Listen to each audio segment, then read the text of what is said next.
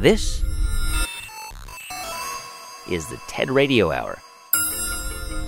Each week, groundbreaking TED Talks. TED Talks. TED. Technology. Entertainment. Design.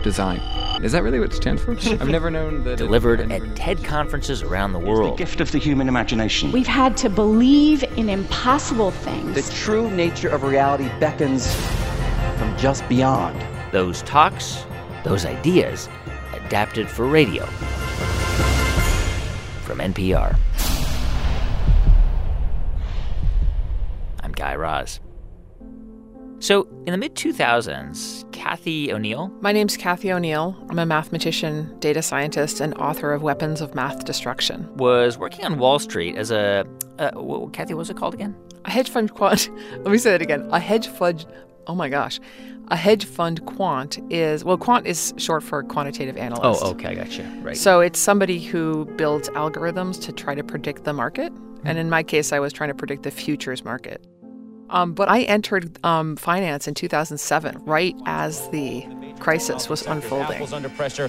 Yahoo down 8.5%, Cisco 6.5%. Traders here working the phone say a lot of their customers are freaked out, waiting to see how low the Dow will go. So ostensibly, your job was to make decisions that could help your clients get richer, I guess? I mean, I don't think I actually contributed anything that made them money, which is kind of like a feather in my cap at this point. But at the time, I was like, man.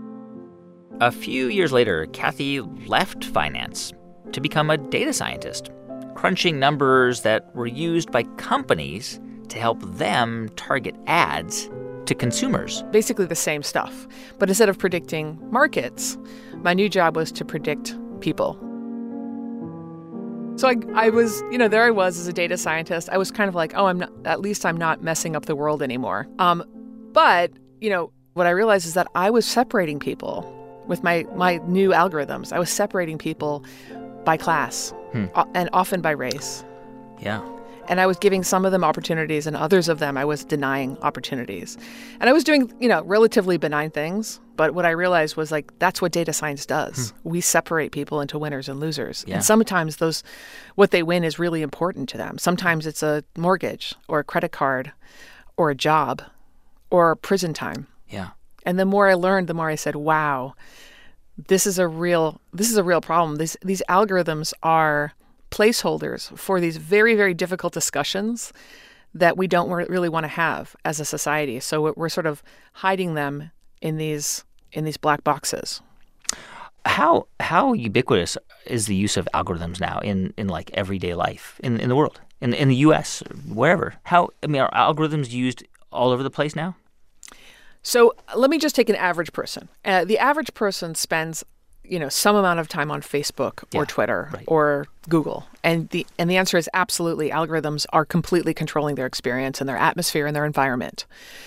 But, besides that, most of the time, the algorithms that I worry about the most, they happen at certain specific junctures of people's lives where critical decisions are being made.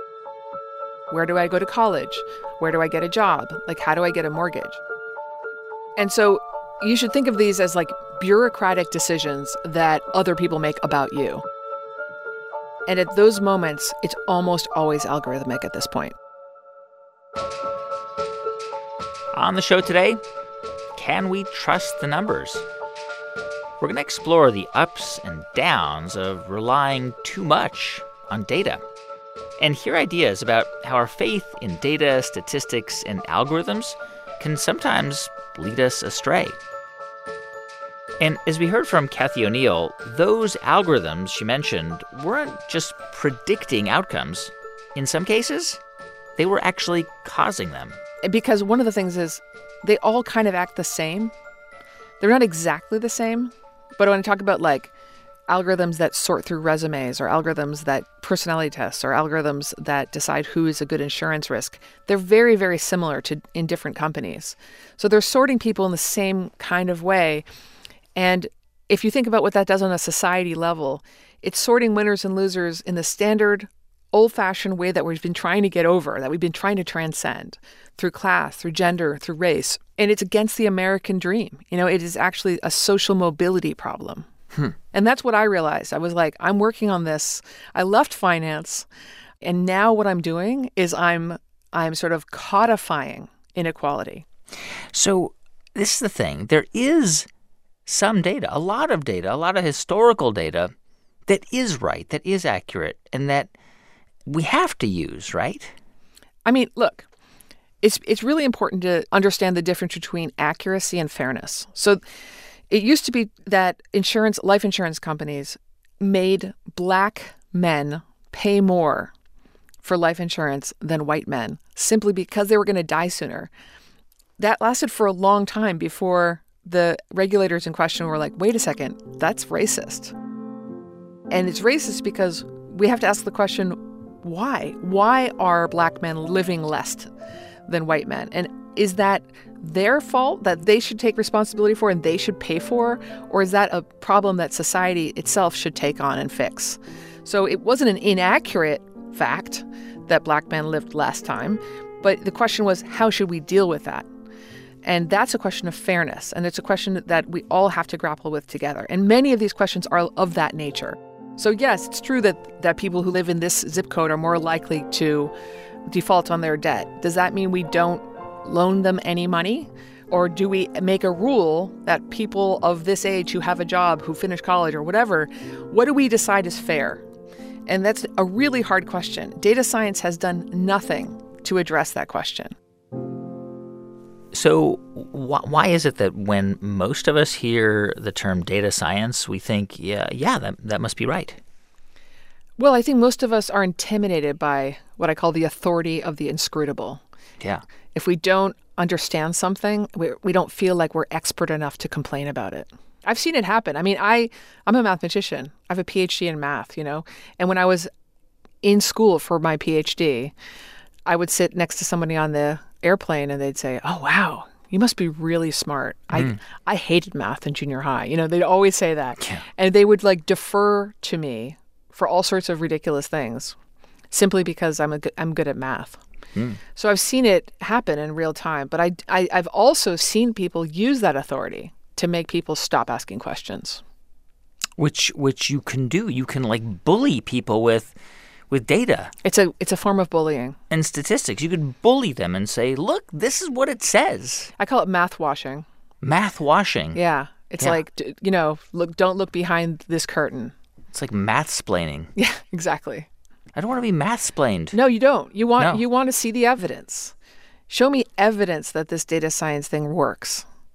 Show me for whom does this fail? Does this fail more for women than for men? Does this fail more for African Americans than for white? Does this fail more for people with mental health status than for others? Show me the data. And until you've shown me the evidence that this works, why should I trust it? Why should I think it's fair?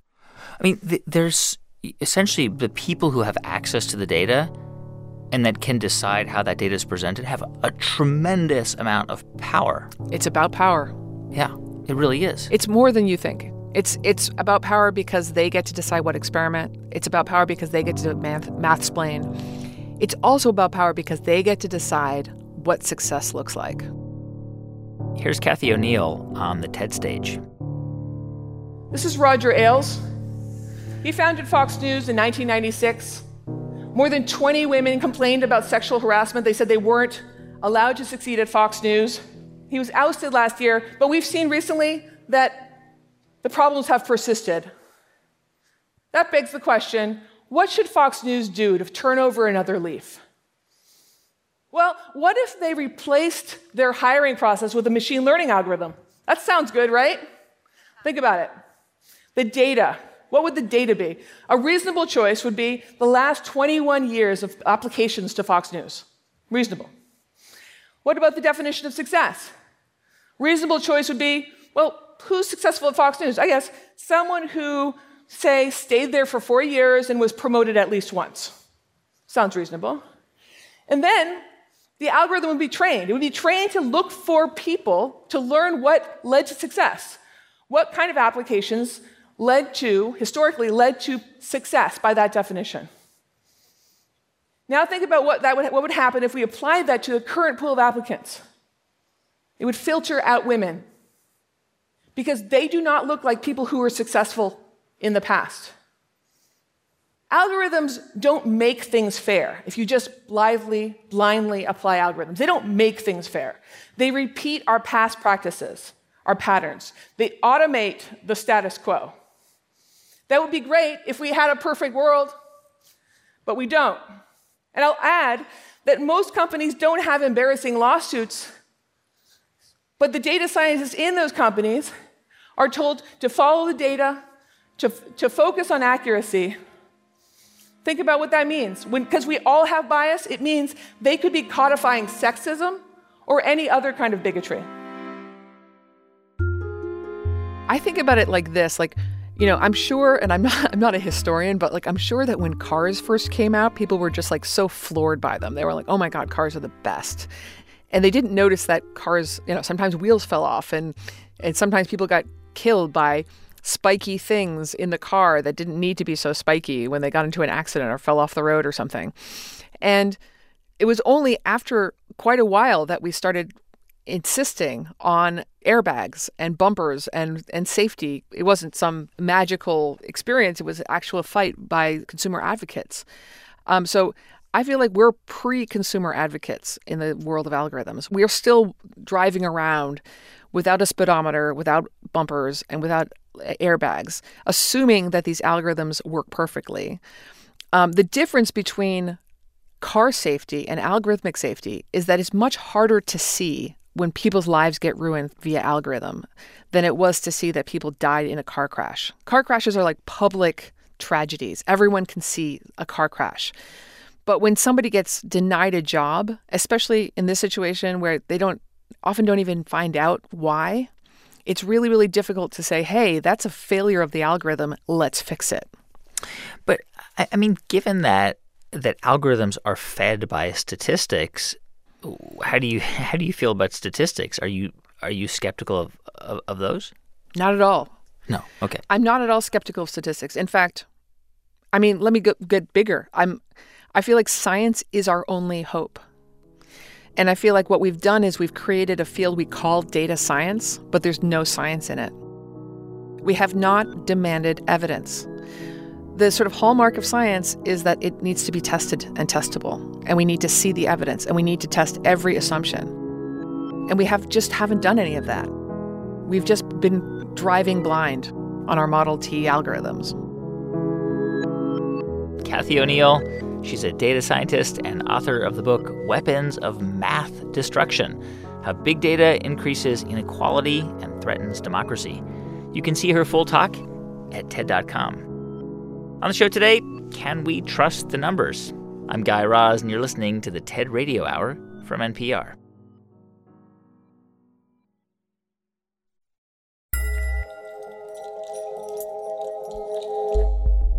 Hey, everyone, just a quick thanks to two of our sponsors who help make this podcast possible. First, to Starbucks. For the past 43 years, Starbucks has served their bold signature espresso. But for the first time ever, they're introducing a second espresso, Starbucks Blonde Espresso. It's smooth and subtly sweet. So whatever your drink is, from a flat white to an iced Americano, try it with Starbucks Blonde Espresso. And as always, you can order ahead on your Starbucks app. Thanks also to HBO's High Maintenance. Inspired by the beloved web series, the critically acclaimed show surrounds the life of the guy, the nameless bike-riding weed dealer who helps his clients deal with whatever life delivers. Each episode features stories that bring vibrant characters, all connected by their salesmen, to life as the show captures the experience of truly trying to cope. You can stream the first season now, and new episodes from season 2 every Friday.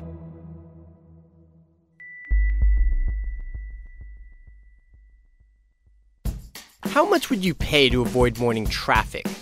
Why are plane tickets to Boise so expensive? I'm Cardiff Garcia, co-host of The Indicator. In every episode, we take on a new, unexpected idea to help you make sense of the day's news. Listen every afternoon on NPR One or wherever you get your podcasts. It's the TED Radio Hour from NPR. I'm Guy Raz. And on the show today, can we trust the numbers? Ideas about our growing faith in data, algorithms, and statistics to predict outcomes. Joy, normally we have a criteria for people who are on the show, so we're just making a special exception for you. Normally, you have to be the following to be on the show: a Rhodes Scholar, a Fulbright Fellow, an Anita Borg Scholar, an Astronaut Scholar, plus you also have to win a Nobel Prize. I fell short. I appreciate the exception, though. This is Joy Buolamwini, and okay, she might not have a Nobel Prize, but she does have all those other awards. She's also a graduate researcher at the MIT Media Lab. And I am the founder of the Algorithmic Justice League. So my personal mission is to fight algorithmic bias. Yes, the Algorithmic Justice League, which is a group of computer scientists and coders who try to raise awareness about the social problems that exist in algorithms. It's something Joy recently demonstrated by using a basic webcam and facial analysis technology. And it's a kind of technology you might find when you upload a picture on social media. And so what I do is I sit in front of the camera, hoping for my face to be detected, and I have pretty dark skin. So I'm sitting there with my face, dark skin, there's no detection. Then I pull on my friend's face who has much lighter skin than I do, she's Chinese, and you see that her face is immediately detected. So then I switch back to my face, dark-skinned and gorgeous, not detected. I put on a white mask, and after I put on the white mask, that's when I'm detected. And I wanted to show this as an example that in the same conditions, right, a typically lit office, we were having a different experience. So facial recognition software, this is like the stuff that, like how Facebook and Google know who to tag in photos and stuff. You're saying that a lot of the software doesn't detect black faces? Absolutely. This is the kind of technology that you're starting to see in things like the iPhone 10 with Face ID, of course, with Facebook, with the auto tagging and so forth. So this kind of technology is being built on machine learning techniques, and machine learning techniques are based on data. So if you have biased data in the input and it's not addressed, you're going to have biased outcomes. Joy explained more about this from the TED stage. Unfortunately, I've run into this issue before. When I was an undergraduate at Georgia Tech studying computer science, I used to work on social robots, and one of my tasks was to get a robot to play peekaboo. The problem is peekaboo doesn't really work if I can't see you, and my robot couldn't see me. Not too long after, I was in Hong Kong on a tour of local startups. One of the startups had a social robot, and they decided to do a demo. The demo worked on everybody until it got to me, and you can probably guess it. It couldn't detect my face. So what's going on? Why isn't my face being detected? Well, we have to look at how we give machines sight. Computer vision uses machine learning techniques to do facial recognition. So how this works is you create a training set with examples of faces. This is a face, this is a face. This is not a face. And over time, you can teach a computer how to recognize other faces. However, if the training sets aren't really that diverse, any face that deviates too much from the established norm will be harder to detect, which is what was happening to me. Joy, you gave this talk a couple years ago, but this problem still exists. Yes. And it's even more urgent now because there's this assumption that we've arrived. So, for example, in 2014, Facebook released a paper called DeepFace that showed a major breakthrough for facial recognition technology. They achieved 97.35% accuracy on the gold standard benchmark for facial recognition at the time. But we always have to ask with these types of technologies, with AI, who's included, who's excluded. So now, I just told you 97.35% accuracy. Sounds great. Guess what the gender ratio was? I don't know, 50-50? It's gold standard, you'd think 50-50. Yeah. It was 77.5% male. Wow. And then demographic breakdown was, I want to say 80.5% white for this gold standard benchmark. Wow. So now when you know that the gold standard has these skews, when you see something like 97.35% accuracy, we've made a major breakthrough, you start to get a better understanding of exactly which faces, right, this breakthrough applies to and which ones might not be included. And it's a reflection of people who are in positions of power to mold artificial intelligence, and that's a very limited group right now. Across the US, police departments are starting to use facial recognition software in their crime-fighting arsenal.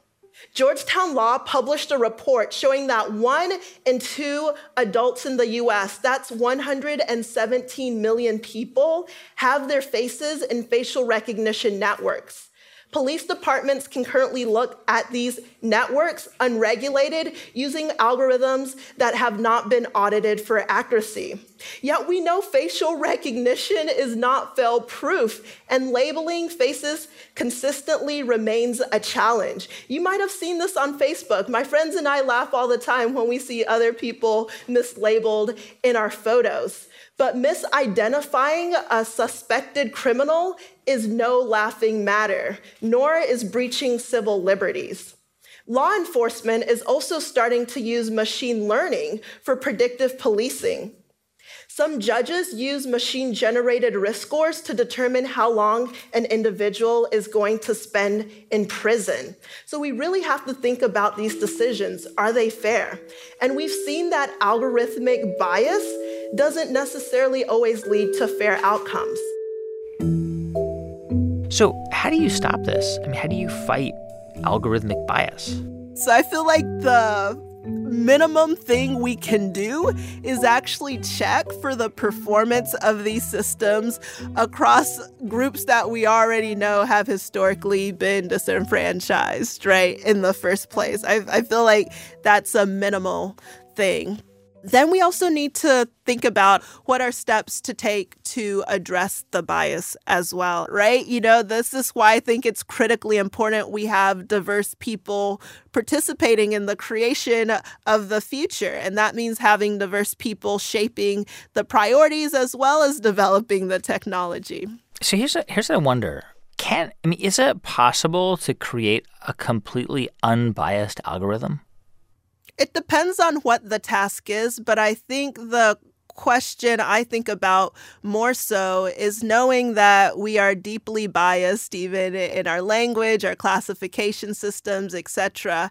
How do we create systems that work well for humanity, but also how do we keep ourselves honest as we're making progress, right? So it's like if you're talking about perfecting a democracy, will there be a perfect democracy? From what I look and see, probably not, you know, but you're trying to create a more perfect union in some way. So in trying to create more perfect AI, you strive for these ideals of inclusion. You want to mitigate bias, etc. But we also have the humility to know that being fallible, being human, and being humans who embed our fallibility into the machines we create, we're not necessarily going to be perfect all the time, but we have to try to do our best and continue to improve.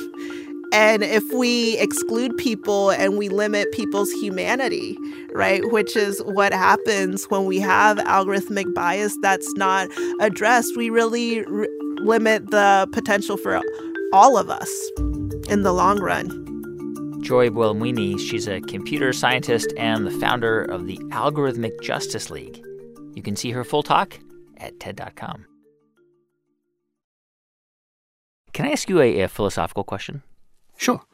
Is the right or the correct statistic an objective truth? Whoa, that's a very good question. This is Alan Smith. I'm the data visualization editor at the Financial Times. And Alan says, unlike an algorithm, a statistic can be a more reliable measure of what's true. But in a certain sense, even that doesn't matter. People have this idea, this kind of binary notion that it's either right or wrong. But what's really interesting is seeing people's reactions to it about how they're going to use that information.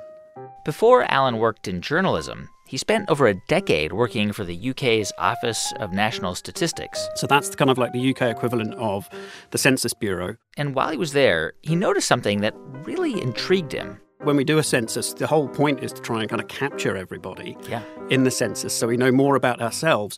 And it just struck me how little we knew about ourselves. When I would talk to people about my job and describe the sort of data we were working with, it never really seemed to marry up with other people's views. And that's really interesting. It always fascinated me that the way that people were perceiving the world was different from reality. So, for example, Alan says that one annual survey by a UK polling firm has captured this difference pretty well, the difference between perception and reality. Alan described the results from the TED stage. They did a survey of over 1,000 adults in the UK and said, OK, for every 100 people in England and Wales, how many of them are Muslim? Now, the average answer from this survey, which was supposed to be representative of the population, was 24. British people think 24 out of every 100 people in the country are Muslim. Now, official figures reveal that figure to be about 5. They asked Saudi Arabians, for every 100 adults in your country, how many of them are overweight or obese? And the average answer was just over a quarter. The official figures show, actually, it's nearer to 3/4. And I love this one. They asked it in Japan, they said, for every 100 Japanese people, how many of them live in rural areas? And the average, again, this is the average, 56 out of every 100 Japanese people lived in rural areas. The official figure is 7. So extraordinary variations, and surprising to some, but not surprising to people who've read the work of Daniel Kahneman, for example. Him and his colleague Amos Tversky spent years researching this disjoint between what people perceive and the reality, the fact that people are actually pretty poor intuitive statisticians. And there are many reasons for this. Individual experiences certainly can influence our perceptions, but so too can things like the media reporting things by exception. Kahneman had a nice way of referring to that. He said we can be blind to the obvious, so we've got the numbers wrong, but we can be blind to our blindness about it, and that has enormous repercussions for decision-making. I mean, you can imagine that this might have really big consequences. Like, if people perceive, for instance, that the percentage of Muslims in the UK is so much higher than it is in reality, that could determine how they vote. Exactly. And then, that, for me, that's just astonishing, because that's not exactly information that we've been trying to hide. That's information that had been broadcast for a good year or two after the census, and yet people still had their own impression. Why do you think so many people trust their intuitions and their lived experiences more than a statistic that is quantifiable, reliable, and, for lack of a better word, true? Why do people trust their intuitions? I think because it keeps them alive, right? Like, it does what it needs to do, which is makes you run away from a lion before you've even realized there's a lion running at you, right? Like, so intuitions, without being precise, can be very, very valuable. But I think that people find it difficult to relate to statistics when they're about the aggregate. Yeah. Right? Like, no one actually thinks of themselves as one of 65 million people. Right. You're probably thinking of yourself, your family, your colleagues, the people that you interact with regularly. And that's a very different world from the one that's generally reflected in official statistics. So at the statistics office, while this was all going on, I had an idea, which was, if we reframed the questions and say, how well do you know your local area, would your answers be any more accurate? So I devised a quiz. How well do you know your area? It's a simple web app. You put in a postcode, and then it will ask you questions based on census data for your local area. There are 7 questions. Each question, there's a possible answer between 0 and 100. And at the end of the quiz, you get an overall score between 0 and 100. And so the first question is, for every 100 people, how many are aged under 16? You drag the slider to highlight your icons and then just click Submit to Answer. And we animate away the difference between your answer and reality. Okay, so your theory here was that people would know their own neighborhood better, like the place where they live and work, and see people every day, that their perception of their local area would be more accurate. Yeah, that's right. And I mean, in fact, It turns out people weren't any better with their local areas. They just weren't. And we found that very many people were overestimating, even in their local area, things like the proportion of people who were Muslim. They were amazed at how many people did or didn't own a car in their street, kind of really simple stuff like that. The one that I found really interesting was I actually thought the demographics, like how old or young your area was, I thought people would nail that. But it turned out lots of people got that wrong too. And it was really interesting to get that kind of their view of their neighbourhood relative to the official figures. It turns out the reaction was more than I could have hoped for. It was a long-held ambition of mine to bring down a statistics website due to public demand. This URL contains the words statistics, gov, and UK, which is 3 of people's least favourite words in a URL. And the amazing thing about this was that the website came down at 9:45 at night because people were actually engaging with this data of their own free will, using their own personal time. I was very interested to see that we got something like 250,000 people playing the quiz within the space of 48 hours of launching it. And it sparked an enormous discussion online on social media, which was largely dominated by people having fun with their misconceptions, which is something that, I couldn't have hoped for any better in some respects. It's really because statistics are about us. If you look at the etymology of the word statistics, it's the science of dealing with data about the state or the community that we live in. So statistics are about us as a group, not us as individuals. And I think as social animals, we share this fascination about how we as individuals relate to our groups, to our peers. Do you think that the better we get at measuring things and coming up with reliable statistics, the more sort of progressive we become as humans, that we just continue to move forward and make better decisions? I think better data is something that is a vital ingredient for progression. But I think changing the way that people interact with data, for me, is absolutely critical. And in fact, on that point, the thing I think that was really interesting was that I had quite a few teachers write to me and said, thank you, finally, they said, now we've got a way of trying to introduce younger children to why we even bother with this statistics stuff. And they said what they'd done is they'd got these children in their classes to do the quiz for the areas that they live. They were then encouraged to discuss the differences. And just that reasoning with data. I think what we've really got to think about is how we start to promote things like statistical reasoning as an integral part of our education. And I mean, I think my interest originally in going to work for the Statistics Office was this idea that there was some public good to be derived from it. And I think people are now hoping that we're going to find better ways of applying it in future. Alan Smith is the data visualization editor at the Financial Times. You can see his entire talk at TED.com. Today on the show, can we trust the numbers? I'm Guy Raz, and you're listening to the TED Radio Hour from NPR.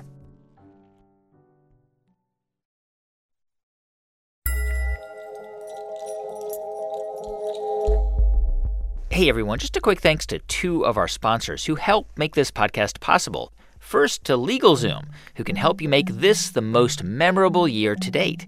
Finally, get serious about launching and running your business.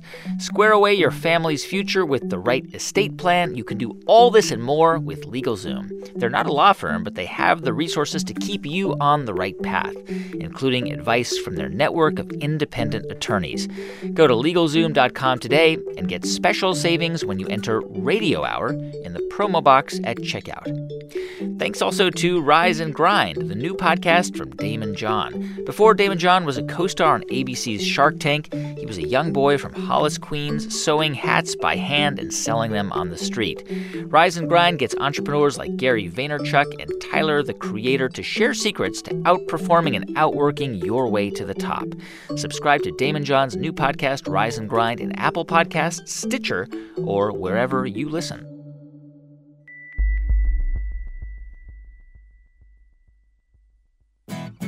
I'm Ophira Eisenberg. Join me on NPR's Ask Me Another as we challenge contestants and celebrities to nerdy word games, music parodies, and punderful trivia.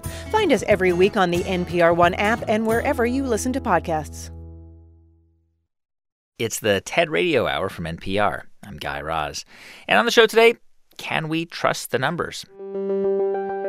And if you just watch like an hour of cable news, 228,000 net new jobs were created. That middle fifth gets 1.5% of the total. You get a lot of numbers thrown at you. 30,000 undocumented immigrants with criminal records released last year. The uninsured rate dropped to below 10%, the lowest in history. From a lot of different sources. 36% of Americans think global warming is a serious threat. The top 1% gets 8.5% of the benefit. And while some people might have too much faith in the numbers, this kind of barrage makes other people really skeptical.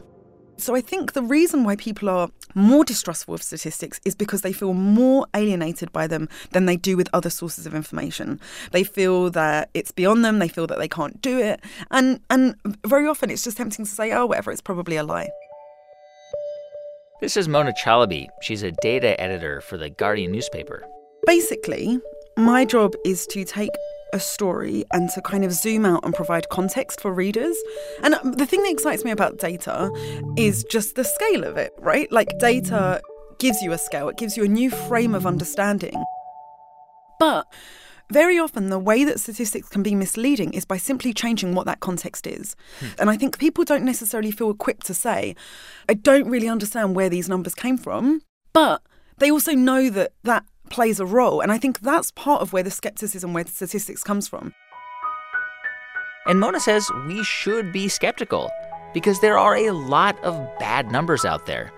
But that means it's kind of up to us to learn how to spot the good statistics from the bad ones. So if you get to the bottom of a piece and you think, I don't really get it, ask questions. Ask how they gathered that data. What is the base number? How many people are we talking about here? For any claim. Anyone can do this. You don't have to be a geek or a nerd. You can ignore those words. They're used by people who are trying to say they're smart while pretending they're humble. Absolutely anyone can do this. Mona Chalabi picks up the idea from the TED stage. So I want to give you guys questions that will help you be able to spot some bad statistics. So can you see uncertainty? Now, one of the things that's really changed people's relationship with numbers, and in fact, even their trust in the media, has been the use of political polls. Based on national elections in the UK, Italy, and of course the most recent US presidential election, using polls to predict electoral outcomes is about as accurate as using the moon to predict hospital admissions. No, seriously, I used actual data from an academic study to draw this. There are a lot of reasons why polling has become so inaccurate. Our societies have become really diverse, which makes it very difficult for pollsters to get a really nice representative sample of the population for their polls. People are really reluctant to answer their phones to pollsters, and also, shockingly enough, people might lie. But you wouldn't necessarily know that to look at the media. For one thing, the probability of a Hillary Clinton win was communicated with decimal places. How on earth can predicting the behaviour of 230 million voters in this country be that precise? And then there were those sleek charts. See, a lot of data visualizations will overstate certainty, and it works. These charts can numb our brains to criticism. When you hear a statistic, you might feel skeptical. As soon as it's buried in a chart, it feels like some kind of objective science, and it's not. The second question that you guys should be asking yourselves to spot bad numbers is, can I see myself in the data? Because part of the reason why people are so frustrated with these national statistics is they don't really tell the story of who's winning and who's losing from national policy. It's easy to understand why people are frustrated with these global averages when they don't match up with their personal experiences. The point of this isn't necessarily that every single data set has to relate specifically to you. The point of asking where you fit in is to get as much context as possible. Okay, so the final question that I want you guys to think about when you're looking at statistics is, how was the data collected? And I know this is tough because methodologies can be opaque and actually kind of boring, but there are still some simple steps you can take to check this. One poll found that 41% of Muslims in this country support jihad, which is obviously pretty scary, and it was reported everywhere in 2015. Now, when I want to check a number like that, I'll start off by finding the original questionnaire. And it turns out that journalists who reported on that statistic ignored a question lower down on the survey that asked respondents how they defined jihad. And most of them defined it as, quote, Muslims' personal, peaceful struggle to be more religious. Only 16% defined it as violent holy war against unbelievers. Now, this is the really important point. Based on those numbers, it's totally possible that no one in the survey who defined it as violent holy war also said they support it. Those two groups might not overlap at all. It's also worth asking how the survey was carried out. This was something called an opt-in poll, which means that anyone could have found it on the internet and completed it. There's no way of knowing if those people really even identified as Muslim. And finally, there were 600 respondents in that poll. There are roughly 3 million Muslims in this country, according to Pew Research Centre. That means the poll spoke to roughly 1 in every 5,000 Muslims in this country. That survey, it was conducted by a polling organisation called Woman Trend. Mm-hmm. And Woman Trend was set up by a woman called Kellyanne Conway, who is now part of the Trump administration. Yeah. And so understanding the incentives that people might have behind those data gathering organisations to reach certain conclusions is really important too. And again, for any statistic, it's really important to ask, how was it gathered? But I mean, we're so inundated with so many statistics. I'm not sure if, most of us have the tools or the patience or the context to differentiate between the good ones and the bad ones. It's quite funny. I think people think of numbers as being a very intellectual thing, but there are a lot of feelings wrapped up in it. So, people literally have nightmares about being back in math class. And I think that actually people do have the tools. I haven't met anyone who doesn't have the intelligence to be able to kind of ask these questions. A lot of it is about feeling intimidated by the numbers and feeling like you can't question them. So on the one hand, it seems like you're saying, hey, be skeptical. Like you should not really trust statistics. But on the other hand, you're saying, well, don't count them out either. Yeah, absolutely. Skepticism is an inherently healthy and positive thing to have. But don't use that skepticism to just write numbers off. Just channel that skepticism to ask questions and feel empowered about the numbers that are available to you. That's Mona Chalabi. She's a data editor for The Guardian newspaper and host of the new podcast, Strange Bird. You can hear her entire talk at TED.com. So on the show today, we've been asking, can we trust the numbers? And of course, there are many, many examples when numbers are crucial. When Anne Milgram was just starting out as the Attorney General of New Jersey back in 2007. I was, 35 years old at the time and really eager to, sort of work on high-level criminal justice issues. She turned her attention to not only one of the deadliest cities in her state, but also in the country, Camden, New Jersey. It's a very unique power, but the New Jersey AG is the chief law enforcement officer, and so the AG can take over any police department, any case, any prosecutor's office. And of course, on day one, I was then as Attorney General in charge of the most dangerous city in America. Wow. So when you became Attorney General, you also became the police chief, basically, for Camden. Yes, exactly. And I went to this CompStat meeting where the senior police commanders come in the room and they are grilled by the leadership of the department on trends in crime, on police responses to crime. And so I went to see this in Camden, and, there was a guy there with a pad of yellow stickies and a black Sharpie marker. And the first officer said, we had a, robbery last week on such and such a street corner, no suspects. And the guy wrote it on the yellow sticky and put it on the wall. And on the wall was a map of Camden. And so we were sort of loosely mapping where our crime was. And then the next senior officer said, we had a homicide, no suspects. And this went on for about 2 hours. And at the end, we had a wall filled with yellow stickies, but virtually no idea of where the next crime would happen or how we could reduce crime. I saw for the first time that the systemic failure is that without data and without information, a system that's run really subjectively based on our gut and our instinct, we don't know what we're doing, we don't know whether we're doing it well, and we don't know whether or not we can do it better. So to radically change things, Anne drew inspiration from an unlikely place, the book and later the movie Moneyball. There is an epidemic failure within the game to understand what is really happening. And decided to moneyball the criminal justice system in Camden, New Jersey, using data and statistics. And this leads people who run Major League Baseball teams to misjudge their players and mismanage their teams.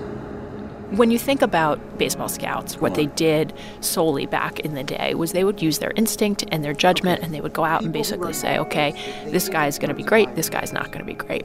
And then you have Moneyball, where you've got the Oakland A's coming in and basically saying, look, when we do the statistical analysis, we find out that what really matters is on-base percentage. That's how teams score runs, that's how teams win.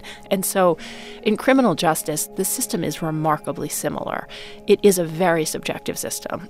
Where the police officer, the prosecutor, the judges are making decisions based on their experience and instinct. So you decided to do this in New Jersey, in criminal justice. How? What did you do? We did a number of things. We pulled data to understand where the police officers were being deployed, to understand where the crimes were happening. We started to look at who the next shooters were, at what data and information we had. We put GPS on the police cars, so at every moment we could understand which car was closest to the 911 call.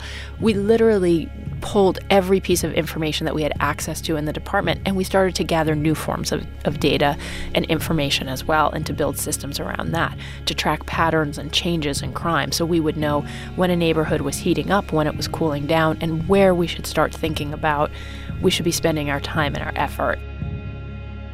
Here's more from Ann Milgram on the TED stage. It worked for the Oakland A's, and it worked in the state of New Jersey. We took Camden off the top of the list as the most dangerous city in America. We reduced murders there by 41%, which actually means 37 lives were saved. And we reduced all crime in the city by 26%. We also changed the way we did criminal prosecutions. So we went from doing low-level drug crimes that were outside our building to doing cases of statewide importance on things like reducing violence with the most violent offenders, prosecuting street gangs, gun and drug trafficking, and political corruption. After Ann finished serving her time as Attorney General, she went to work for a foundation to tackle bail reform. And she used the same kind of Moneyball approach that she used in Camden. We have 12 million arrests every single year. Less than 5% of all arrests are for violent crime. Yet we spend $75 billion, that's B for billion, dollars a year on state and local corrections costs. Right now, today, we have 2.3 million people in our jails and prisons. And we face unbelievable public safety challenges because we have a situation in which 2/3 of the people in our jails are there waiting for trial. They're just waiting for their day in court. And 67% of people come back. Our recidivism rate is amongst the highest in the world. The reason for this is the way we make decisions. Judges have the best intentions when they make these decisions about risk, but they're making them subjectively. What we need in this space are strong data and analytics. So I went out and built a phenomenal team of data scientists and researchers and statisticians to build a universal risk assessment tool so that every single judge in the United States of America can have an objective scientific measure of risk. And the tool that we've built, what we did was we collected 1.5 million cases from all around the United States. And we found that there were 9 specific things that mattered all across the country and that were the most highly predictive of risk. Things like the defendant's prior convictions, whether they've been sentenced to incarceration, whether they've engaged in violence before, whether they've even failed to come back to court. And with this tool, we can predict 3 things. First, whether or not someone will commit a new crime if they're released. Second, for the first time, and I think this is incredibly important, we can predict whether someone will commit an act of violence if they're released. And that's the single most important thing that judges say when you talk to them. And third, we can predict whether someone will come back to court. And every single judge in the United States of America can use it because it's been created on a universal data set. So, Ann, we've been talking about the Moneyball side of this, and Moneyball's great. Everyone loves Moneyball. But we haven't talked about the Minority Report side of this, which is a little bit darker. Yep. Because earlier in the show, we were talking about algorithmic bias, and Joy Buolamwini pointed out, the more sinister side of algorithms, especially in predictive policing. Like, you could say, for example, that, in most American cities, low-level crimes might involve a young man between the ages of 17 and 25, probably a young man of color, because men of color are more likely to be arrested than white men doing the same crimes. And you could give that kind of statistic, in theory, to a police department, and they could say, okay, we've got to focus our efforts on policing 17 to 25-year-old men of color. And that opens up a whole nother set of problems. Yeah, so here's how I would think about it, and I'll come back to the data bias in a moment. But I think the first question is, can we accept the current system as it is? And I would argue that the answer is no. You know, we have the highest rate of incarceration in the world. We spend $280 billion a year. We have 70 or 80 million Americans who now have criminal arrest records. We are not as smart about how we use resources in a cost-effective way, and we are not as fair or equitable. The second point is that we really don't know a lot of what we're doing. This lack of information is simply unacceptable to me. It's really hard for me to understand how criminal justice could be a space where we just leave it to gut and instinct. Now, the bias piece, I am someone who believes that virtually all data is biased, that there is bias in data. The question to me is not whether or not we should use data in criminal justice, it's how we should use data. The standard for technology and for data is not perfection, it's is it better? It's can we make an improvement upon our current system? I mean, can we get to a place quickly where we can gather enough data, enough statistics to actually create a more just criminal justice system, a full 360 system that actually treats everybody equitably? We have to. We need to start pulling the data. We need to start understanding what's happening. And we need to start thinking about this, but we have to understand what's happening, who's in our system, what are our outcomes, and how do we actually make the public safer? How do we reduce crime? And I think, you know, we're not doing a very good job right now unless we start embracing data and thinking about how and when we use it. Anne Milgram, she's the former Attorney General of New Jersey and now a professor at the NYU School of Law. You can see her full talk at TED.com.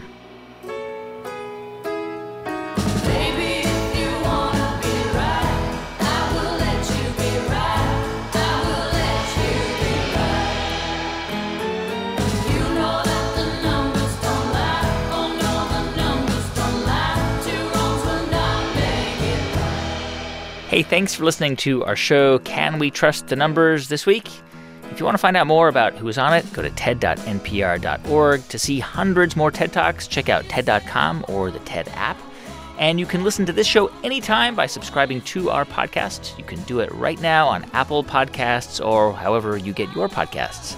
Our production staff at NPR includes Jeff Rogers, Sanaz Meshkinpour, Janae West, Neva Grant, Rund Abdel Fattah, Casey Herman, and Rachel Faulkner, with help from Daniel Shukin and Benjamin Klempe. Our intern is Diba Mohtasham. Our partners at TED are Chris Anderson, Colin Helms, Anna Phelan, and Janet Lee. If you want to let us know what you think about the show, you can write us at tedradiohour@npr.org. You can tweet us. It's at TEDRadioHour. I'm Guy Raz, and you've been listening to Ideas Worth Spreading right here on the TED Radio Hour from NPR.